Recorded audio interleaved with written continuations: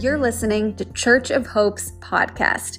Thanks for joining us. We hope today's teaching encourages and inspires you.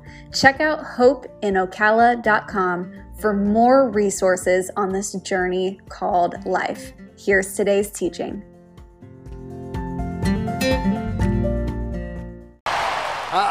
You ready for some football? Right? Any Tampa Bay fans in the house? Any Kansas City? Who's for the commercials? Right, okay, we get it, right? Hey, grab your Bible, Matthew chapter 22.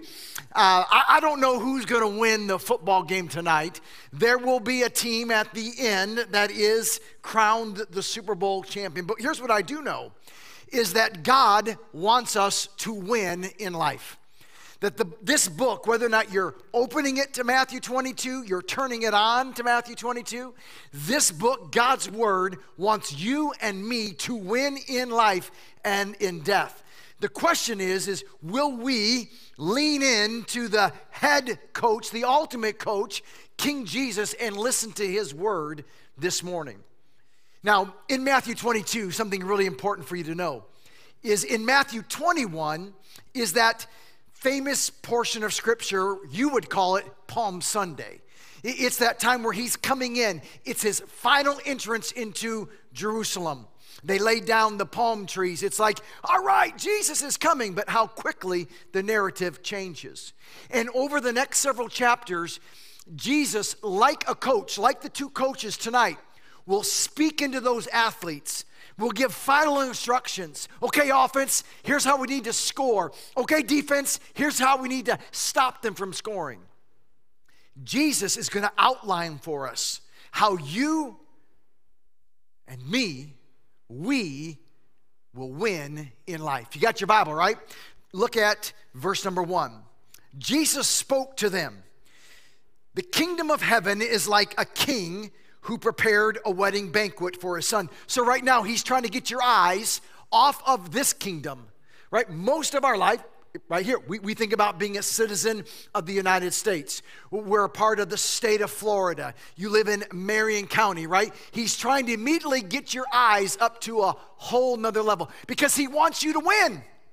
He doesn't want you to fumble the ball. He doesn't want you to get sacked. He wants you to understand what's really important. Now watch. Verse 3. This king, after he had prepared this wedding banquet, he sent his servants to those who had been invited to the banquet to tell them to come, but they refused to come. Then he sent some more servants and said, tell those who have been invited that I've prepared my dinner, my oxen and my fatted cattle, and they butchered them and everything is ready. In other words, it's like tonight, your barbecue's ready. You got some wings and all the favorite that you're going to have at your Super Bowl. It's all ready.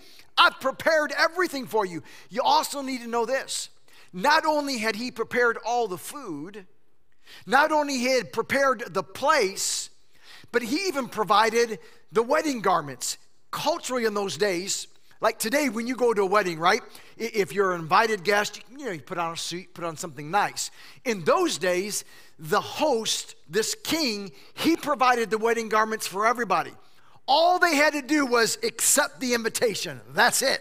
They didn't have to buy anything.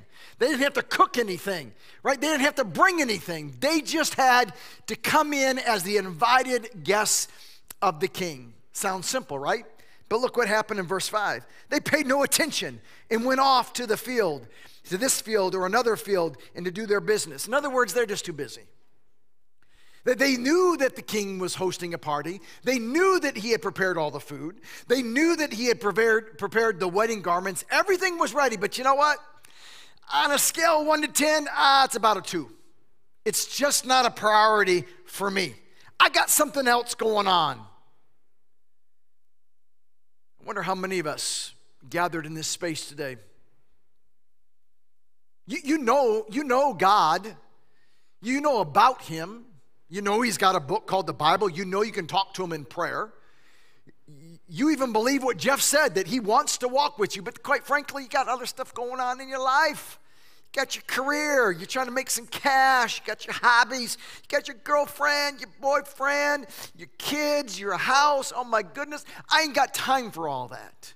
That's what's happening in Matthew 22. Notice, it wasn't enough just to reject the invitation. They wanted to cancel the invitation. Look at verse 6.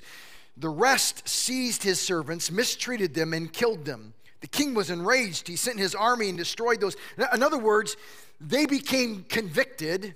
You might use the word guilty. That, oh my goodness, the king and these servants, we're tired of you telling us about this party. We're tired of you telling us about this invitation. We ain't got time for that. Matter of fact, we're going to just shut you up. And they silenced them.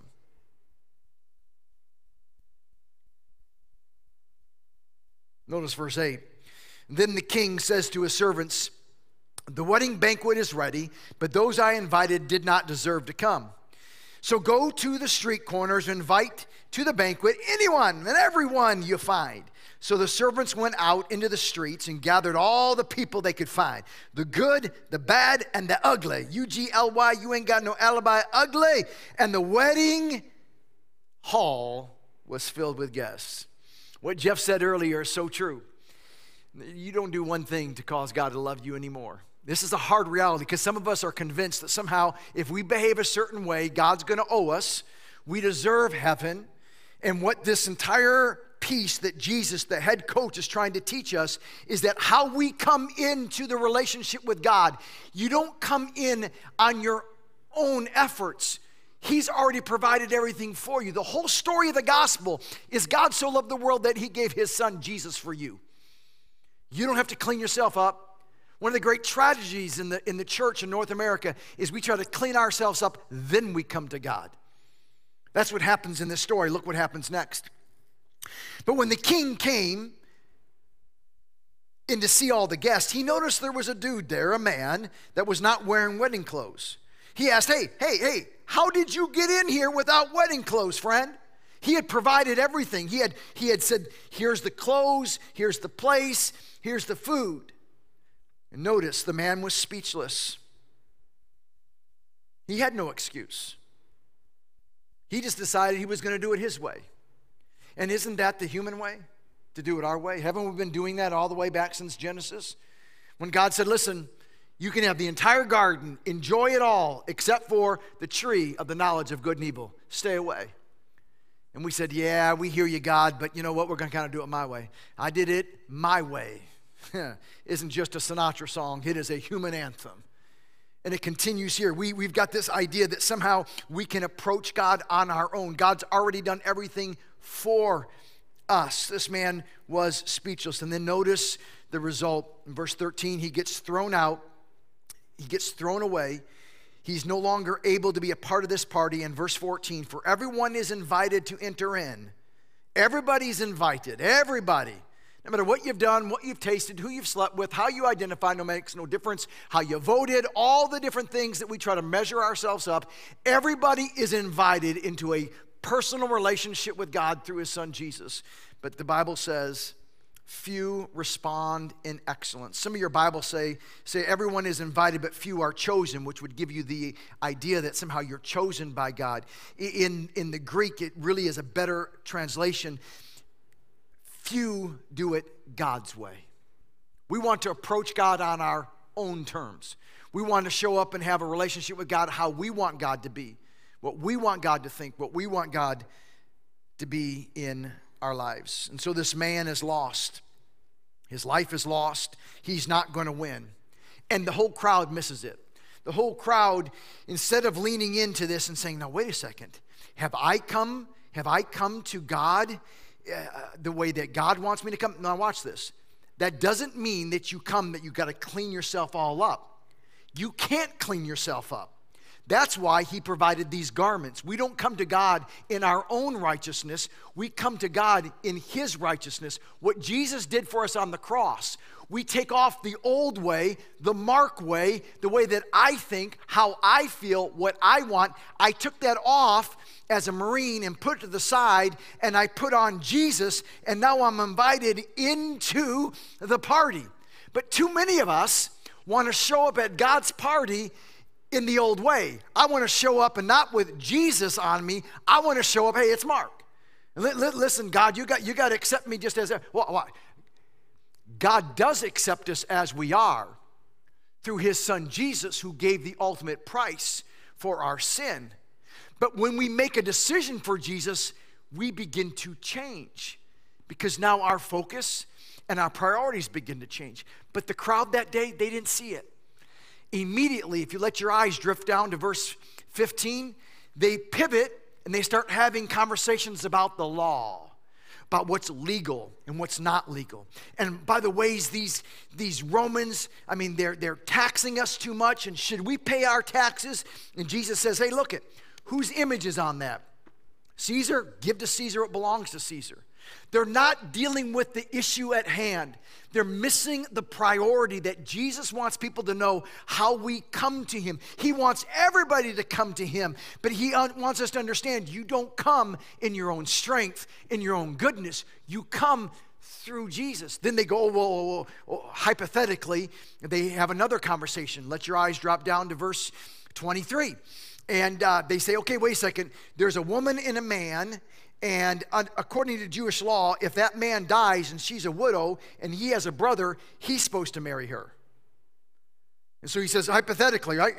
Well, what if the second brother dies and the widow's still alive, and the third brother, he's supposed to marry? And if the third brother dies and then the fourth brother dies, at some point you start asking, what's going on with that girl, right? What is she feeding those boys, right? But ultimately they say, okay, when they all get to heaven one day, she was married to 7 different brothers. Which one will be the husband to her in heaven? They're taking the conversation off of the priority of a relationship with God through Jesus. And I wonder how many of us really have a confused picture of who God is in our life. We know about God, but knowing God personally is altogether something very, very different. I received a phone call several weeks back. It's become a familiar phone call almost once a week, sometimes a couple times during the week. A phone call or a text, someone will call me and say, hey, listen, I tested positive for the coronavirus. Will you pray for me? And of course, right? Of course we'll pray. And some people have really struggled, and some people have passed away from the coronavirus. Other people have had almost no symptoms with the coronavirus. I knew that this particular text, particularly when it became public, would become a unique story, because this particular person, to some people, was somewhat of a controversial picture in our community when it came to the coronavirus. And whether or not the city council should mandate that people wear a mask or don't wear a mask. And, we've become a divided people. Some people think, you have to wear a mask, you don't wear a mask, you're healthy, and we have this long conversation. And so when I told the Mayor Kent Gwynn, that I would pray for him, I knew that along the way that when the word got out, there'd be some people who would probably get on his Facebook page and be a little snarky and say, well, that's what happens for not wearing a mask, and all the other kind of different things, that people do, to make themselves feel better. And as I talked with the mayor, he told me about how he caught it, and how that day he made a mistake. He said, I should have wore my mask when I went into that interview, and that he didn't. First, I want everybody to know that we do not serve a God who's like a cosmic cop, and he's waiting for you to speed. And the moment you do something wrong, he's going to zap you. And because you did something wrong, here's the punishment. That's not who our God is. But as I was talking to the mayor, and particularly what he experienced and what he learned about who God is and his personal walk and what a priority is with God, I came to the conclusion that we needed to hear it. So I want you to hear this morning the mayor's story in his own voice. Hi, my name's Kent Gwynn, and I'm the mayor of Ocala, and this is my story. So on January 7th, I had a meeting with someone, and fast forward a few days later, I'm at City Hall, and my assistant says this gentleman called and said, he had tested positive for COVID, and wanted you to know. And so I spent the next 3 hours in my office kind of pondering that and trying to get an appointment to get tested myself, and wasn't able to until the next day, which at first I tested negative, and then which was one of those rapid tests, and then I tested positive the next day. And so for me at that time, it just really wasn't a big deal. I had a little cough, but also coincidentally had bronchitis right at the same time. So kind of a perfect storm, right? And so I went about my business. I stayed home, you know, quarantine, so to speak. And, you know, on Sunday afternoon, Sunday evening, my doctor, Dr. John Littell, had me in his office, and my breathing had started, you know, being a problem, and I was starting to have all the symptoms that you read about, and they were just, you know, happening, hour after hour, day after day there.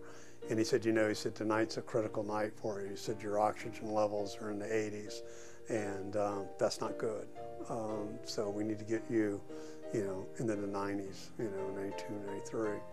And so I came home, and, you know, I was just really, you know, not in a good mood, obviously, and really worried and scared. And so I said, you know, people have this and they die in the hospitals, and medical folks, they do everything they can to save people, but, you know, some people just don't make it.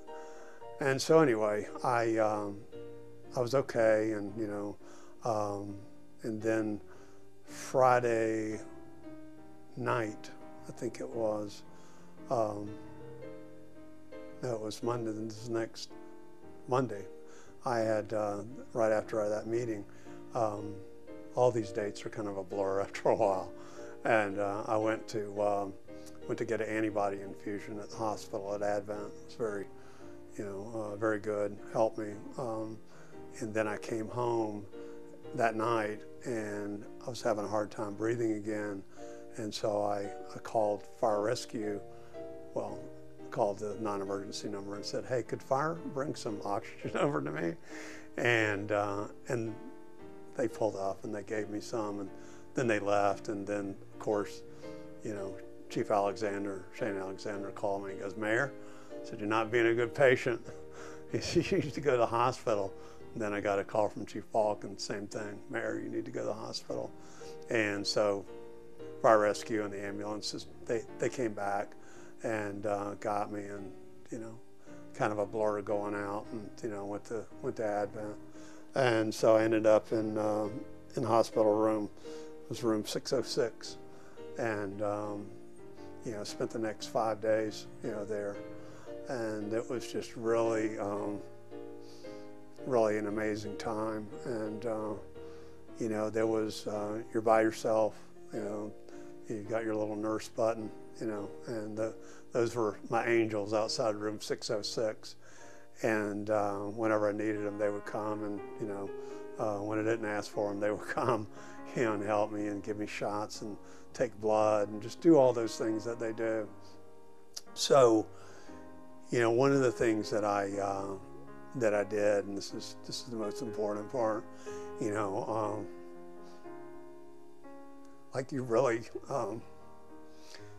understand like what's important in life and what's not important in life.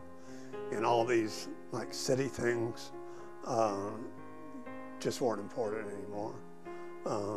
I'm told that, I'm being sarcastic, that everyone's water came on while I was gone.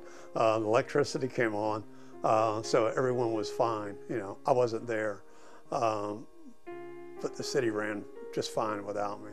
And but, you know, one of the things, and I've told Pastor Mark this, and told Emily this, you know, one of the three songs that made such a difference to me, and, you know, I would play them, and I told you, Emily, the other day that I would sing them out loud, and, you know, the nurses never came in and go, what's wrong, you're in pain? And I'm not a singer, and but anyway, those three songs were Just a Closer Walk with Thee that Alabama sings, and so you can get on YouTube and find it, it's pretty easy. And then Alabama, Angels Among Us, and like I said, my angels were outside that room, those nurses.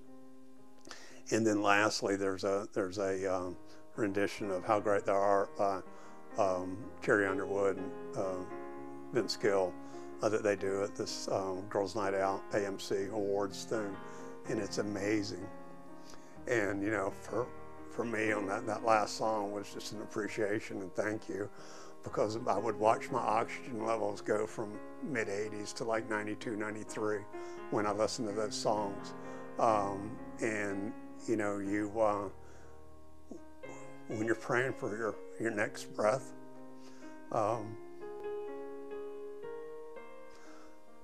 life becomes a little bit different. And like I said, you find out what's important in life, and your faith and your family become the most important things in your life.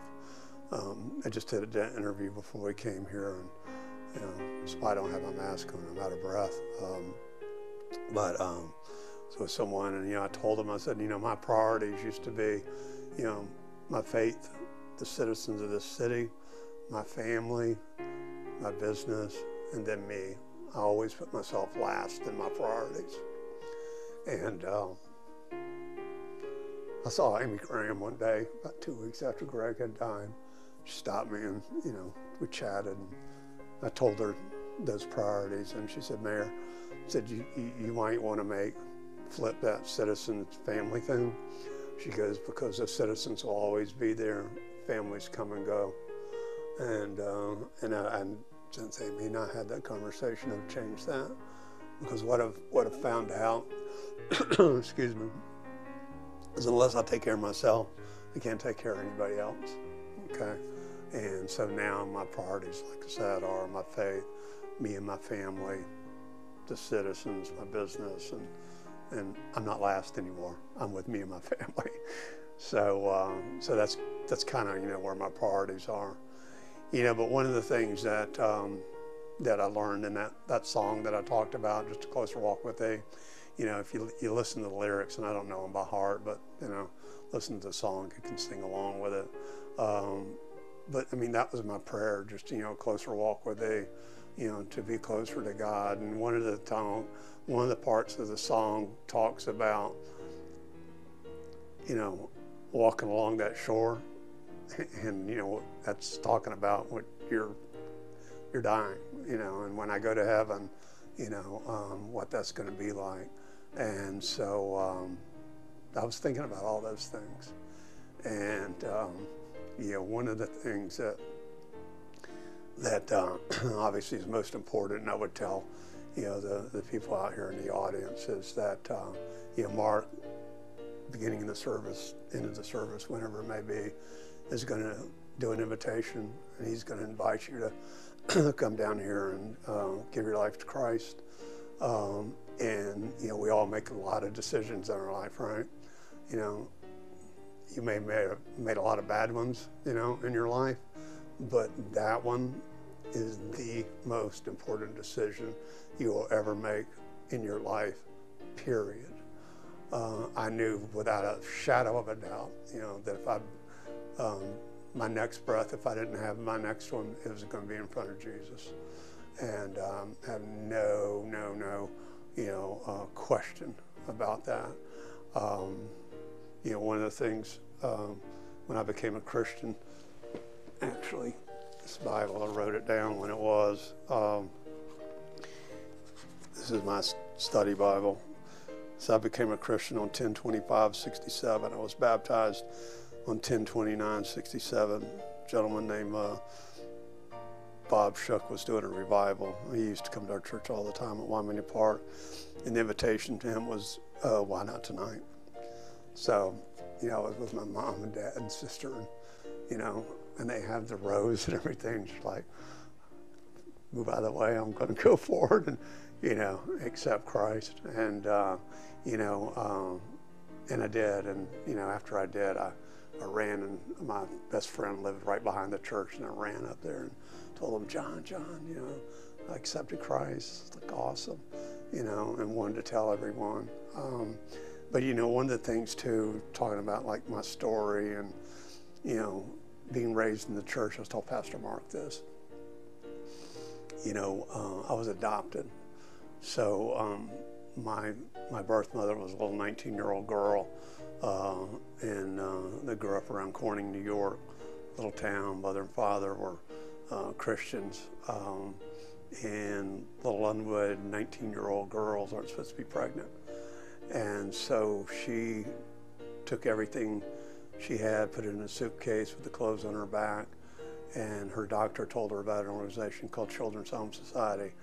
Came to Jacksonville to have me, and I've met her and everything. She's a great lady. And she said, I asked her about, did she ever talk about having an abortion, and she said, the gentleman that, got her pregnant, he talked about it. He said, know somebody that knows somebody. And she said, no. He said, I'm going to have this child, period. And so he said, okay. And so she did. And, her parents didn't even know about it for years and years after that, because it would have devastated them. And I was even born breached. It's like, so I was a mistake, according to the world. I came out backwards, and everything about my birth was wrong.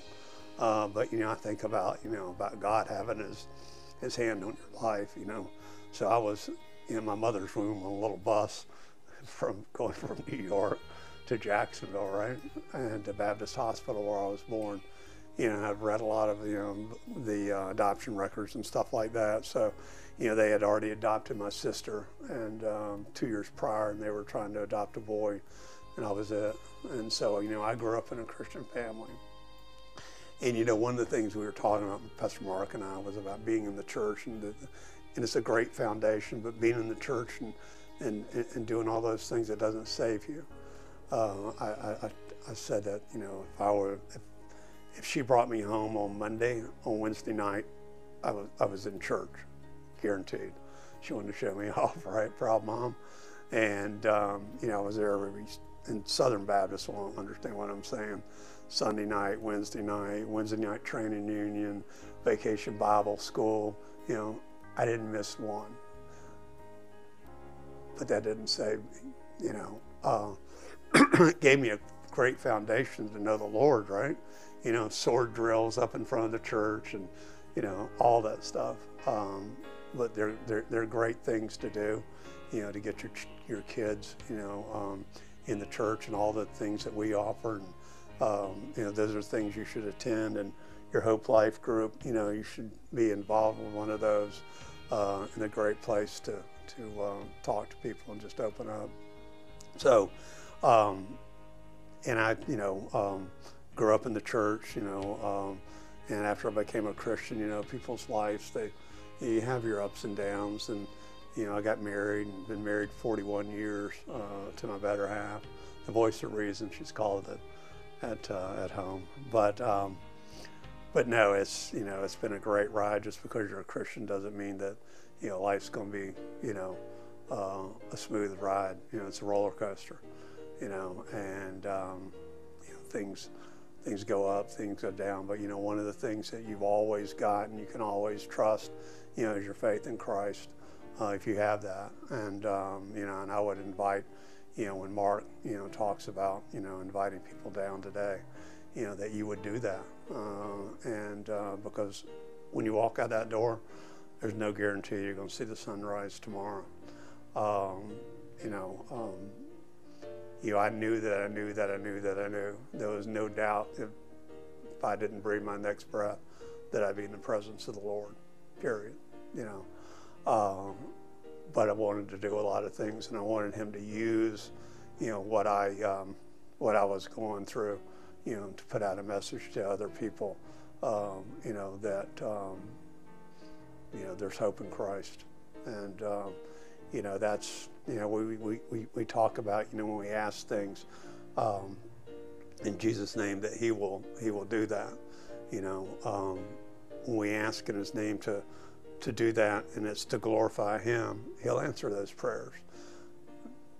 He might not give you a new boat or a new car, or give you a hole-in-one if you're a golfer. But, I ask Him to use this, what I'm going through, to further, His message. I'm sitting here with you today and talking to you, and I've told Pastor Mark, when I was getting out of the hospital, I want to use this and talk to you and, get this message out to our church. Who knows where it'll go. You and I talked about, Emily, that I just did, and I don't know what it's going to look like. They're going to send me a clip, Channel 6 News. I didn't do the interview. They just, did a story on it. Who knows how they'll spin it. But I've done a couple in the Ocala Gazette. There's going to be one Sunday, I think, today, in the Star Banner. And as people see this, hopefully that message will continue to be brought forward, and people will read about it. I can't tell you how many people have responded to that Facebook post with comments and well wishes, people bringing food by, and don't bring food by, we're good, and all those things. But we live in a community, and I brag on our community all the time, and we need to do more of this, maybe more than we actually do. We do a lot of it, and our church does a lot of it. But just reach out to people and love on them, care for them, and just help each other out. I mentioned on my Facebook post about all this bickering and politics and things like that. When you're breathing your last breath, or you're struggling to breathe, all those things don't matter. It doesn't matter if you're a liberal, Democrat, what your politics are, your sexual orientation, just any of that. It just doesn't matter. But what matters is that relationship you have with Jesus. That's what matters. That's what makes a difference. And again, I'll encourage people, to reach out to Pastor Mark, a friend that is a Christian, and let him talk to you about, coming to know the Lord. That'll be the most important conversation, you can ever have. And, it doesn't have to be like today. I mean, mine was, in a church during a revival. It could be the homeless guy that's, sitting in a ditch, that just, asked God to come into his life. I'm a sinner, I want you to come into my life, save me. I want you to be Lord of my life. He could pray that prayer, and he's a Christian. And Mark and I talked about, and I can't remember the exact words, but, the thief on the cross in the middle. I mean, what did he say, And then, God said, today you'll be with me in paradise. And you can rest assured that day he was with God in paradise. So wherever that decision is, hopefully it'll be today. But if it's not today, just get some quiet time and, listen to those songs that I mentioned. They mean a lot to me. Maybe they'll mean a lot to you. Or find a hymn or find a song that you like, and just kind of meditate. Get in your Bible, study this. We used to talk about when we were in church, you're not supposed to write in your Bible, right?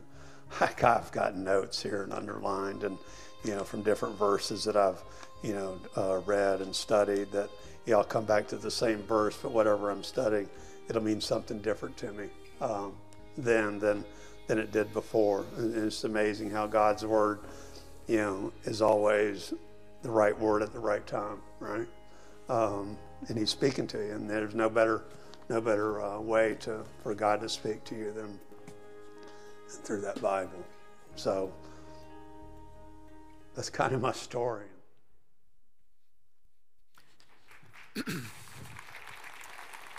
Thank you, Mr. Mayor. Sandra, your passion for Jesus inspires me.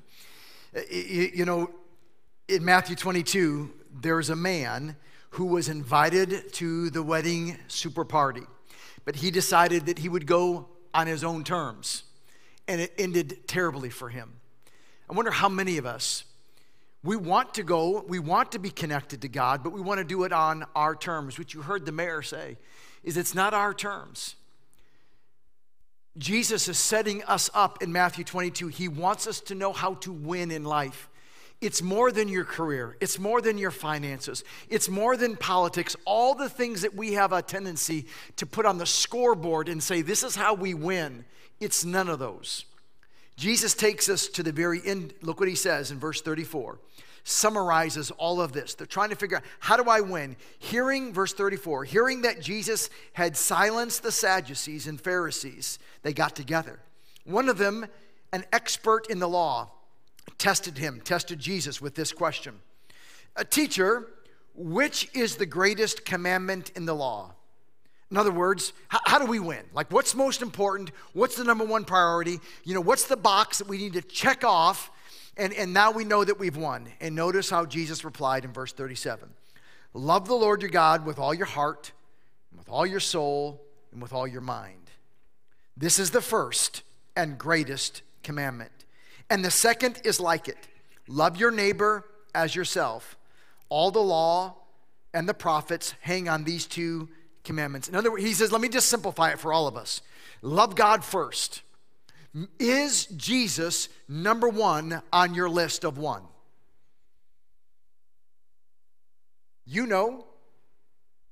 Is he? As you heard the mayor say, when you're laying in a hospital room and it's all about your next breath, all the things that we raise to the front of the line, that we make a priority in our lives, mean very little. And what God is trying to teach us right now on this Super Bowl Sunday is, are you making Jesus number one on your list of one? You can go to church. You heard him. He went to church all those years. He was raised in the church. You can show up. You can do all these things. This man in the story, he went to the party. It wasn't that he didn't go to the party. You can go to church Sunday morning, Sunday night, Wednesday night, all the events. You can go. But that man got exposed.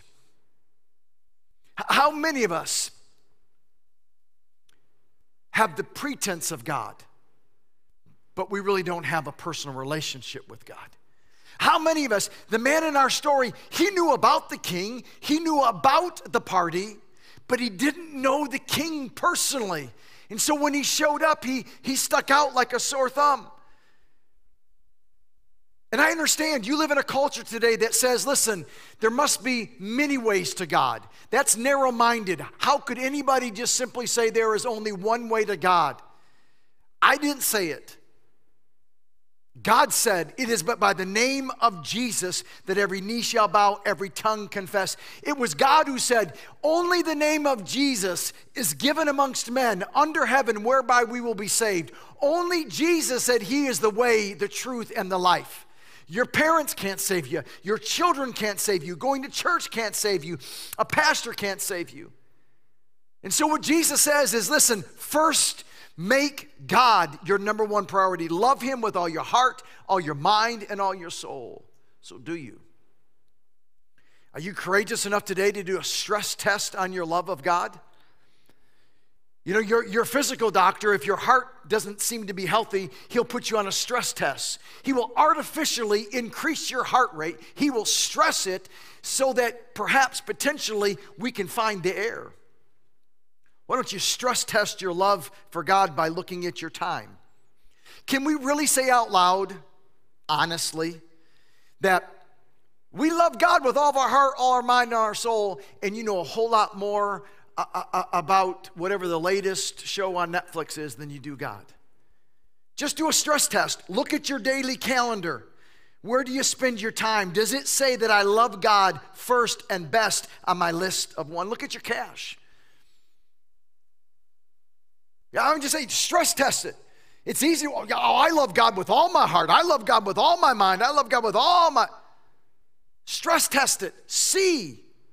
This man in this story, he didn't stress test it. He wasn't willing to really look at himself. And so he decides, I want to be around God, but I'll do it on my terms. And so he walks into the party in his own authority, in his own way, and he sticks out. He doesn't belong.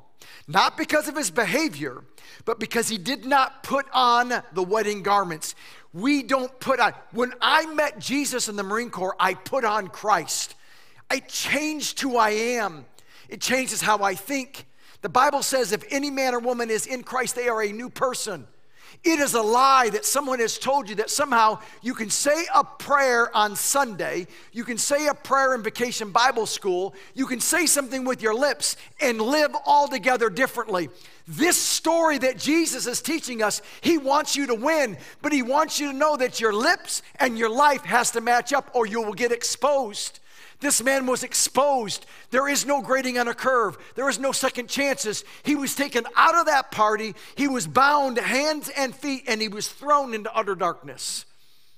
The passion that you heard from our mayor, the reason he wanted to get this message out is because it's so easy for our lives to get focused on so many secondary, third things. It'd be so easy for the legacy of Mayor Gwynn to go down as the mayor who was against masks. I mean, you are right, Mr. Mayor. You never know how they're going to spin it. And so, to sell newspapers, they have to usually tell you something that's negative. You understand that Fox News and CNN and MSNBC and all that stuff that you spend so much time with, they're going to keep the level raised up, amped up, so they can make money on you. It's not about the truth. It's never been about the truth. It's about them making money and buying homes on the beach. And so on the front page, it talks about the mayor, right? The Ocala extends mask ordinance another 60 days.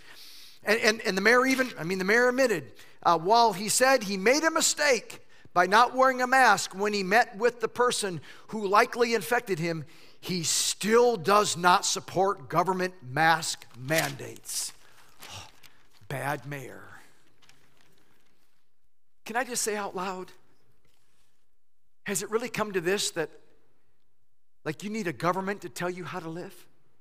Has it really come to this as a Christ follower that you need somebody externally to tell you how to love people?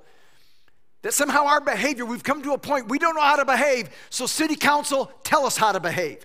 We don't know how to behave, so county commissioners tell us how to behave. We don't know how to behave, so House of Representatives in Florida and governor tell us how to go.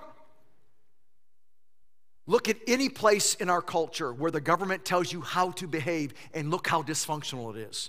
Because human beings aren't meant to be told. We're meant to be in a relationship. That's the problem, is the king in this story, he invites the man into this relationship, this super wedding party. Everybody's invited, but we don't come on our own way. We come on the way that God outlines for us. This is the human dilemma. We want God on our terms. We inherited this from Adam and Eve. Rather than understanding God wants best for us, God wants you to win. God wants us. God's not a killjoy. He wants us to win. But we win when we live God's way. So he says, love the Lord your God with all your heart, all your mind, and your soul. And he says, second, love your neighbor as yourself. I'm not going to spend a lot of time in this piece, but let me help you at least in two pieces. One is this, is some of us, although it can seem as though we live in a narcissistic world and we're very selfish, and maybe on some level that's true, many of us really don't know who we are. We don't know why that agitates me, why that irritates me. That's why proverbially we'll say, I guess I got up on the wrong side of the bed today. I've been introducing to you a free tool. I don't know how many of you have accessed it, but it's the Enneagram.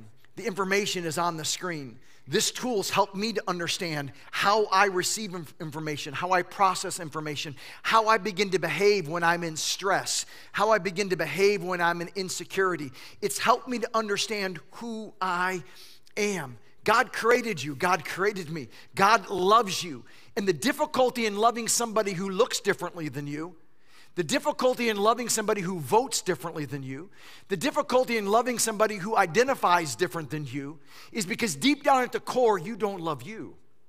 A person who is healthy and they understand who they are in Christ, they understand that Christ created me, Christ loves me.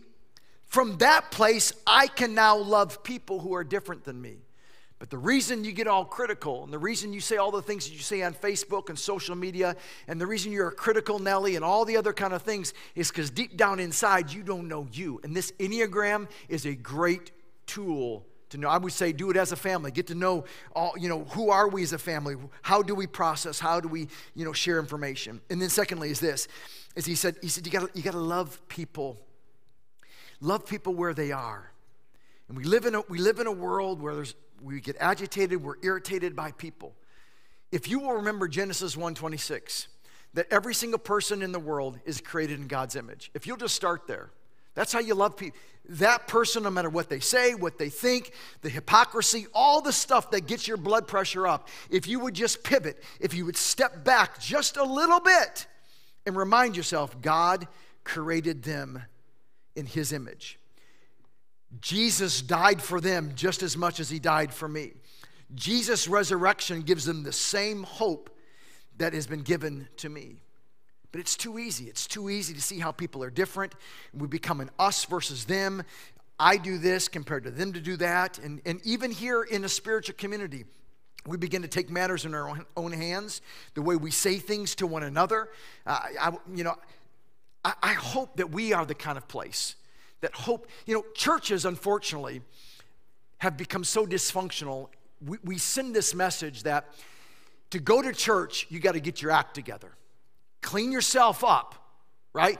Make sure that you kind of got yourself cleaned up, and I'm not doing these bad things anymore, and I'm doing more right things. And once you get your life kind of cleaned up, now you come to church. Rather than the person who was out at the booty club last night and sleeping with somebody they're not married to, they wake up on a Sunday morning saying, yeah, I can go to that place called Hope. Absolutely, I belong there. Or somebody who identifies himself differently, or somebody who quite frankly, whatever they're addicted to. This needs to be the kind of place. This is not a country club for so-called Christians.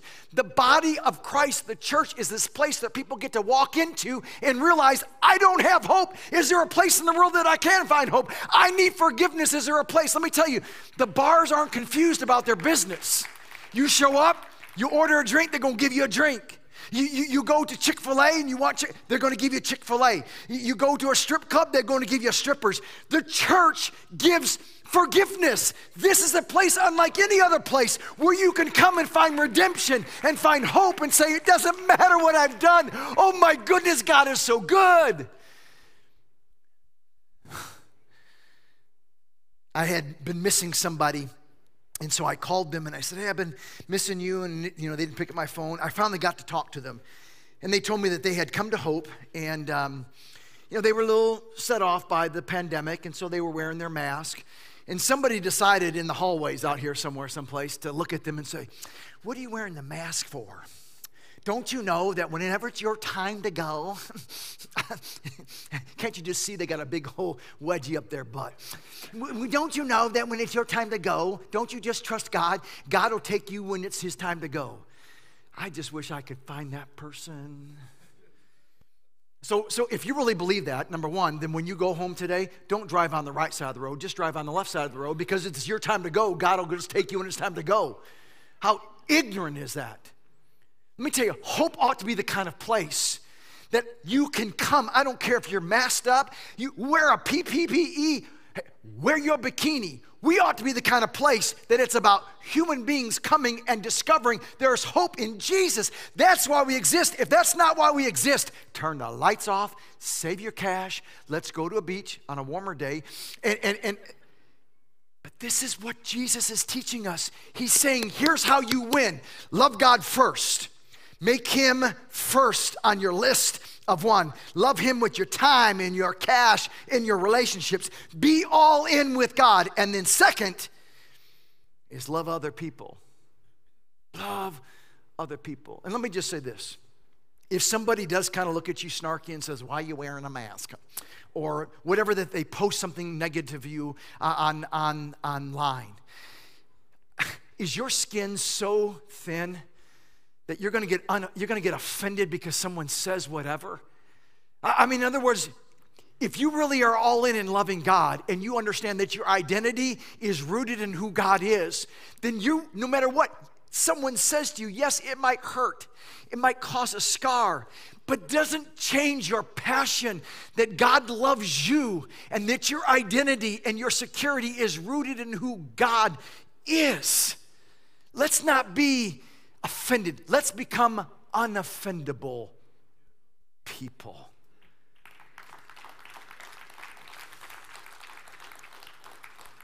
Just trying to prepare you. Those of you who've been with me since March when we went into this pandemic, you remember I said, well, way back in March 2020, what if 21 doesn't get any easier? Same person said to me, they said, well, I'm going to come back to hope once all the political rhetoric goes down.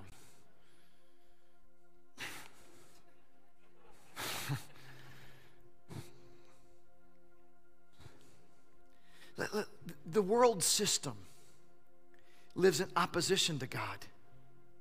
If you're trying to get your cues in how to win from the world, maybe that's one of the reasons you're so frustrated.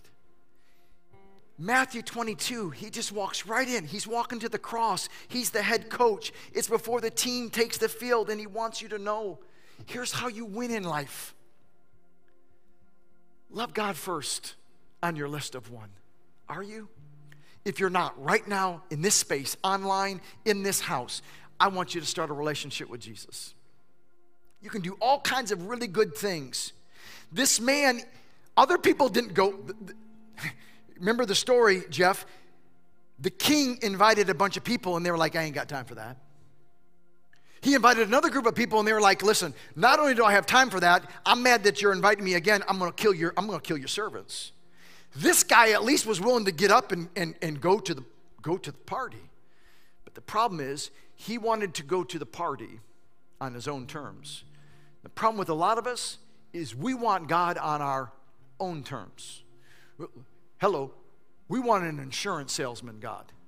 We want to buy a little bit of fire insurance just in case that big old story when you die, there's a real place called hell. We don't want to go there. We want to make sure we don't go to hell when we die, but we want to live any old way we want on this side of heaven. Let me tell you something. You have not tasted and seen how good God is. Because following Jesus isn't killjoy. Following Jesus is heaven on earth. It is us understanding that no matter what comes against us, that God is for us, that God is in us, and God is with us. You might not be comfortable. You heard the mayor say that. But the peace that passes all understanding, one of the greatest life privileges of being a pastor is how many times I'm in the room when someone takes their last breath. Doing funerals, celebrations of life, memorials. Death is real to me. It's more than what you see on the TV.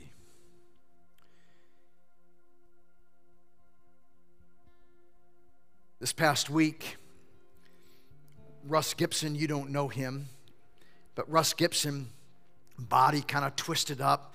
For about the last 3 years, he's kind of walked like this. His hips are all, he began to have dementia. He couldn't really understand who or what was being said in the room. But he had decided a long time ago that he was going to go to the wedding party. And he decided that Russ Gibson, he didn't have what it takes to go to the party. And so he took off himself and he put on Christ. And he stepped up into that wedding party. And for 83 years, he walked on this earth. But this Sunday, for the first time ever, Russ Gibson's not walking like this. He's standing straight up. Linda, he probably has a full head of hair again. He doesn't have dementia, and he doesn't have skin cancer. He has seen Jesus face to face. Is there anything greater in the world to know that your dad is walking on streets of gold? Is there anything greater to know that it wasn't goodbye, Dad, this past Thursday, but just good night, Dad. I'll see you in the morning. Because your dad decided that it wasn't him being a preacher's son, and it wasn't him going to church. He understood that he needed Jesus personally. Do you know that? Have you made that decision? If you haven't, right where you're sitting, online, would you just pray with me? Hey, God, it's me.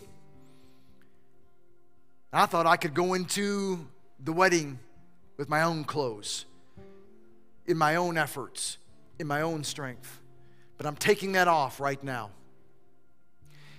Jesus, I put you on. Forgive me of my sins. I believe that you died for me, and 3 days later you became alive again. And today, I choose you as my Savior.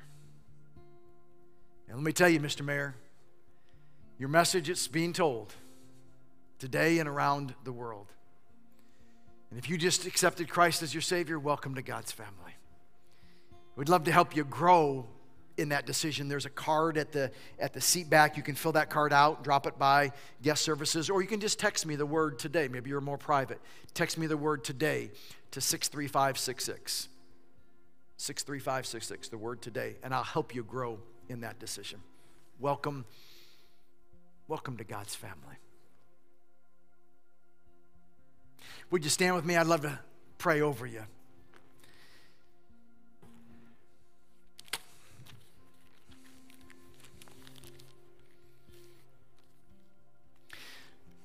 Tonight, there's going to be a team that wins.